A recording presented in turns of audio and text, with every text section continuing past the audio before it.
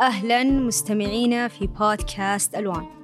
موضوع حلقتنا اليوم كان بتصويت الأغلبية، وهو كيف تقول لا.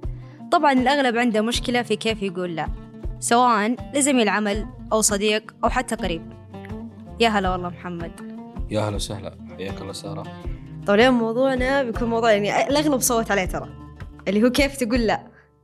فنحتاج كذا تعطينا معلومات وتكتيكات. كيف يعني أغلب الناس ما يعرفون يقولون كلمة لا، سواء صديق أو في الدوام أو في أي مكان. طيب بسألك سؤال، أنا خلني اليوم أسأل شوي. ليش الواحد يخاف إنه يقول لا؟ إيش الاحتمالات؟ أحيانا يستحي، يعني أستحي إني أقول للشخص هذا لا، يشيل هم إنه يزعل، فخلاص أوكي يلا أحتاج هذا الشيء تمام يلا. خلينا نقول أول شيء حياك الله وأهلا وسهلا فيك وبالمستمعين. غالبا الناس تخشى أنها تقول لا، مثل ما قلتي، حفاظا على مشاعر الآخرين، خوفا من ردة فعل، أحيانا من أنه يكون الخوف من الرفض لاحقا. يعني هو ممكن يقول اليوم لا، بكرة ممكن أحد يقول له لا، فهو اليوم يقول نعم مقابل أنه بكرة أحد يقول له نعم. هي اليوم ما نقدر نقول أنه فيه شيء سحري الواحد يقدر يتبعه بحيث أنه يوصل له، لكن دائما كل ما أنت كنت قادر على تحليل المواقف بشكل يعني تستطيع من خلاله أنك تقدر الموقف زين، تحلل الموقف. مثلا أنا اليوم واحد جاء قال لي أبغى منك الشغل الفلاني، أنا مع الوقت أبدأ أتأقلم وأقدر أقدر الظروف والمواقف بشكل سريع. اللي يصير اليوم حنا غالبا لما أحد يقول لي أبغى الشيء الفلاني، فغالبا أقول أبشر سم، فأقولها بسرعة. أنا ما قدرت الموقف، متى أندم؟ بعد ما أقول أبشر وسم، وتمر ساعة ساعتين أبدأ أفكر ليش أنا قلت إيه؟ أوكي. فهنا أنت العملية من الأساس هي تتعلق بقدرتك على تقدير المواقف، وليس قدرتك على أنك تقول لا أو تقول إيه؟ نعم. زين، فأنا اليوم كيف أقدر المواقف بشكل دقيق؟ يعني اليوم أنا أقدر موقف معين صار قدامي، فأبدأ أقدره بطريقة معينة بحيث أني أكون قادر على اختيار الكلمة المناسبة. وهذا كيف يصير؟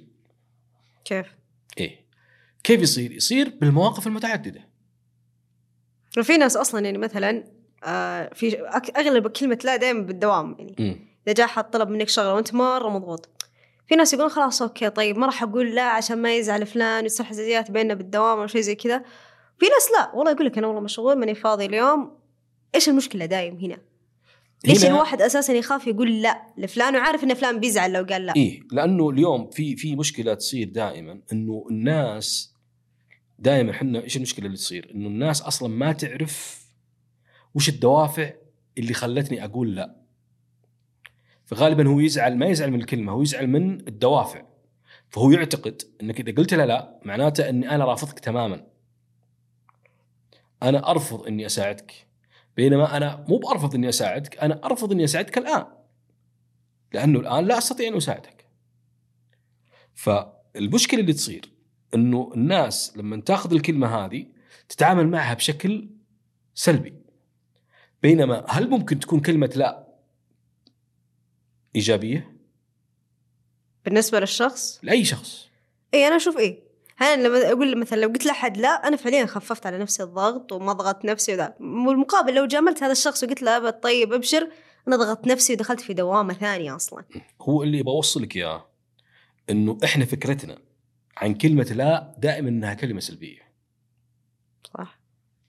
لاحظي أنت أو اللي حولك أو أي أحد، دائما كلمة لا بالنسبة له كلمة سلبية، مش كلمة إيجابية. هو يعتقد أن كلمة نعم هي كلمة إيجابية وكلمة لا هي كلمة إيش؟ سلبية. بينما الواقع لا، مو بصحيح. ممكن تكون كلمة لا كلمة إيجابية. لو واحد قال لك تعال اشرب دخان، قلت لا، الحين صارت كلمة إيجابية ولا لا؟ إيجابية. واحد قال لك تعال اشرب شيشة، زين، قلت لا، فهي كلمة إيجابية هنا. فعلى حسب الموقف. فدائما الفكرة حقتك تجاه الكلمة هي اللي تحدد. فلما تصير كلمة لا بالنسبة لي كلمة عادية، بل بالعكس كلمة ممكن تنقذني في مواقف كثيرة، بل أنها كلمة ممكن تساعدني أني أتطور وأن أكون أفضل، فليش ما استخدمها؟ بس قلت أنا ما أقدر، أنا ما أقدر أقول غير فكرتك عن الكلمة أولا، هذا رقم واحد. فأنت تتعامل معها على أنها كلمة ضمن الكلمات، هي كلمة ممكن تستعمل في موقف تكون إيجابية، ممكن تكون سلبية. مثل كلمة نعم، كلمة نعم ممكن تكون كلمة سلبية. نفس السؤال قول عليه نعم بيصير سلبي، وقول عنه لا بيصير إيجابي، فحسب الموقف. حسب الموقف. لكن احنا صورتنا اللي كوناها داخليا عن كلمة لا أنها كلمة تعني الرفض دائما وتعني السلبية دائما. فبالتالي لما تقتنع عند داخليا أنه هذه كلمة سلبية، غالبا ما راح تستعملها. صح. فهنا الفكرة أنه إحنا برمجنا أنفسنا أنه هذه كلمة سلبية، فبالتالي أنا ما راح استخدمها. طيب وش تسوي؟ قاعد تورط نفسك. وحتى أحيانا أنه حتى مفروض الطرف الآخر يفهم أنه أنا ما أقول لا عشان أنا فعليا ما أبغى هذا الشيء، أنا أقول لا عشان أنه أنا مضغوط أو عندي أشغال أو عندي أشياء ثانية أهم. مو بالضرورة أنك أنت أصلا يعني تشيل هم الطرف الثاني وتقول المفروض هو يفهم. طب مثلا بالدوام، فهو المفروض أنك أنت تقول الكلمة وما لك دخل هو شلون فهمها. نجي على أنه تبعات الكلمة. لو قلت الكلمة أنا بس أنه مثلا شخص عزيز علي وقلت له كلمة لا وهو زعل ويهمني إنه يفهم أو يتفهم، ممكن أشرح له والله أنا ترى قلت لك كلمة لا للسبب الفلاني، لكن مو معناته إني أنا دائما لا، ولا معناته دائما إيه. فهنا ردة فعل الطرف الآخر مو بالضرورة هي اللي تأثر فينا وتجبرنا على قول كلمة نعم، وإنما الشخص الوحيد اللي أنت تفكر فيه يوم تقول كلمة لا هو نفسك وذاتك. لأنه اليوم أنا قلت لا وأنا أعني هالكلمة وفعلا أنا ما أقدر، أنت تراك حميت نفسك. ليش؟ لأنه لما تقول هالكلمة وكانت كلمة نعم هي الإجابة، وبعد مر يوم يومين 3 أيام ما قدرت تسوي الشيء، أنت الحين قاعد يعني تعيش في دوامة وتحاول أنك على قولتهم تستعيد الذاكرة وتحاول بأقصى ما يمكن أنك تحاول أنك تساعد الشخص هذا لأنك أنت قلت له نعم. طب أنت ما تقدر أصلا، ليش تقول نعم؟ أنت ليش تقول نعم؟ فخلينا نلخصها أنه في البداية أنك أنت تغير فكرتك تجاه الكلمة. زين، يعني مثلا هذه تذكرني بفكرة الناس عن المال وعن الغنى والثروة والثراء. فكرتهم أنه دائما الثري أو الغني أو اللي عنده فلوس شايف نفسه مغرور، فبالتالي عقله اللاواعي يدفعه أنه ما يكون غني. زين، حتى لو أنه يبغى يصير غني، لأن عقل اللاواعي يقول له أنت تراك إذا صار عندك فلوس تراك تصير كريه، الناس ما راح تحبك، الناس راح تكرهك، زي فلان. فهو لما يجيك العقل اللاواعي أنت لما تقنع تقول والله كلمة لا هي كلمة جميلة بالعكس مفيدة، فراح تستخدمها. مثل المال، مثلها أي شيء اليوم حنا قناعاتنا تجاهها هي قناعات سلبية. غير قناعاتك تجاه هالكلمة، غير قناعاتك تجاه هالموقف أو هالشخص أو أيا كان، راح تستفيد.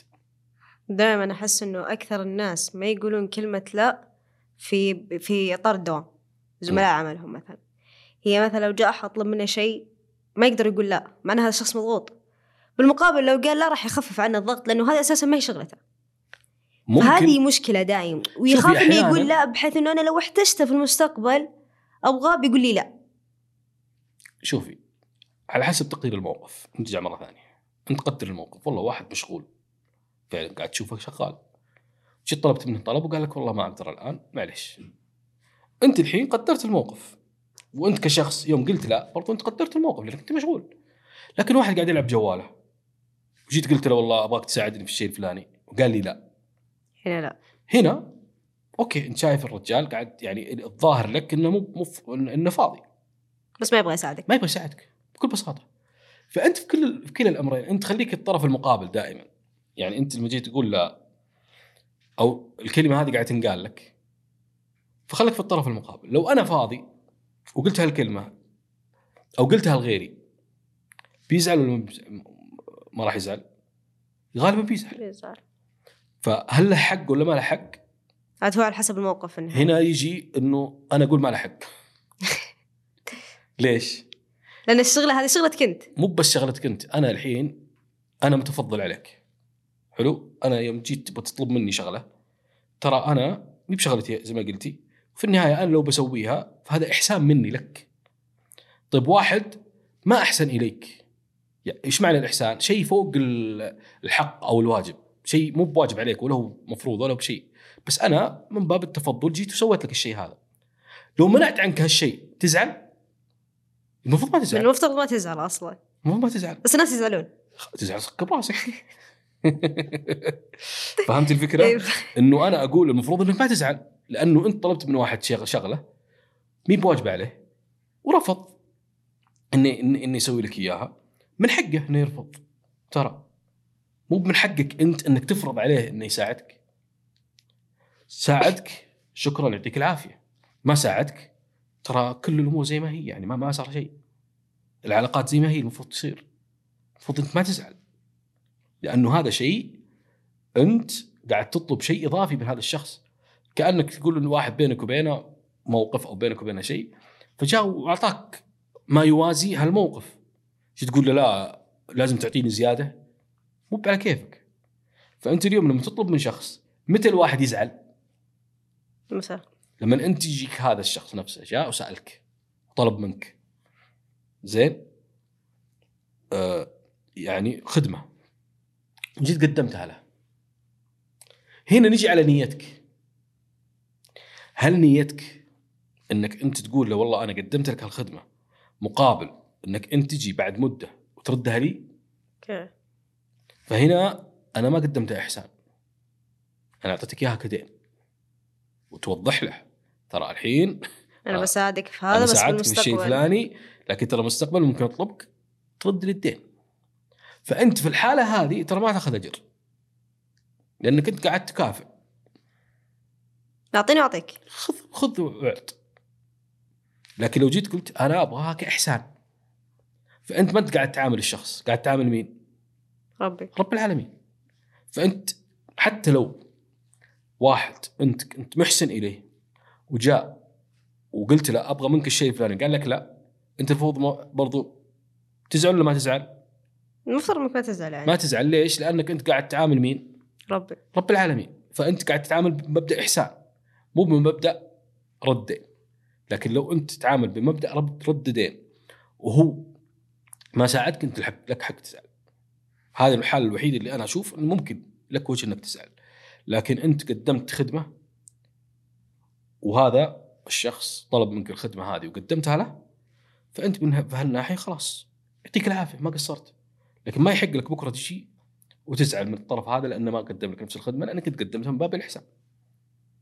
انا هذه وجهه نظري تجاه هو اساسا في ناس يقول لك لو قلت كلمه لا حترجع لك انت سلبي. لو ما قلت كلمه لا للشخص اللي قدامك، انت نفسك بترجع لك سلبيه، انت نفسك بتصير في النهايه متضرر اصلا.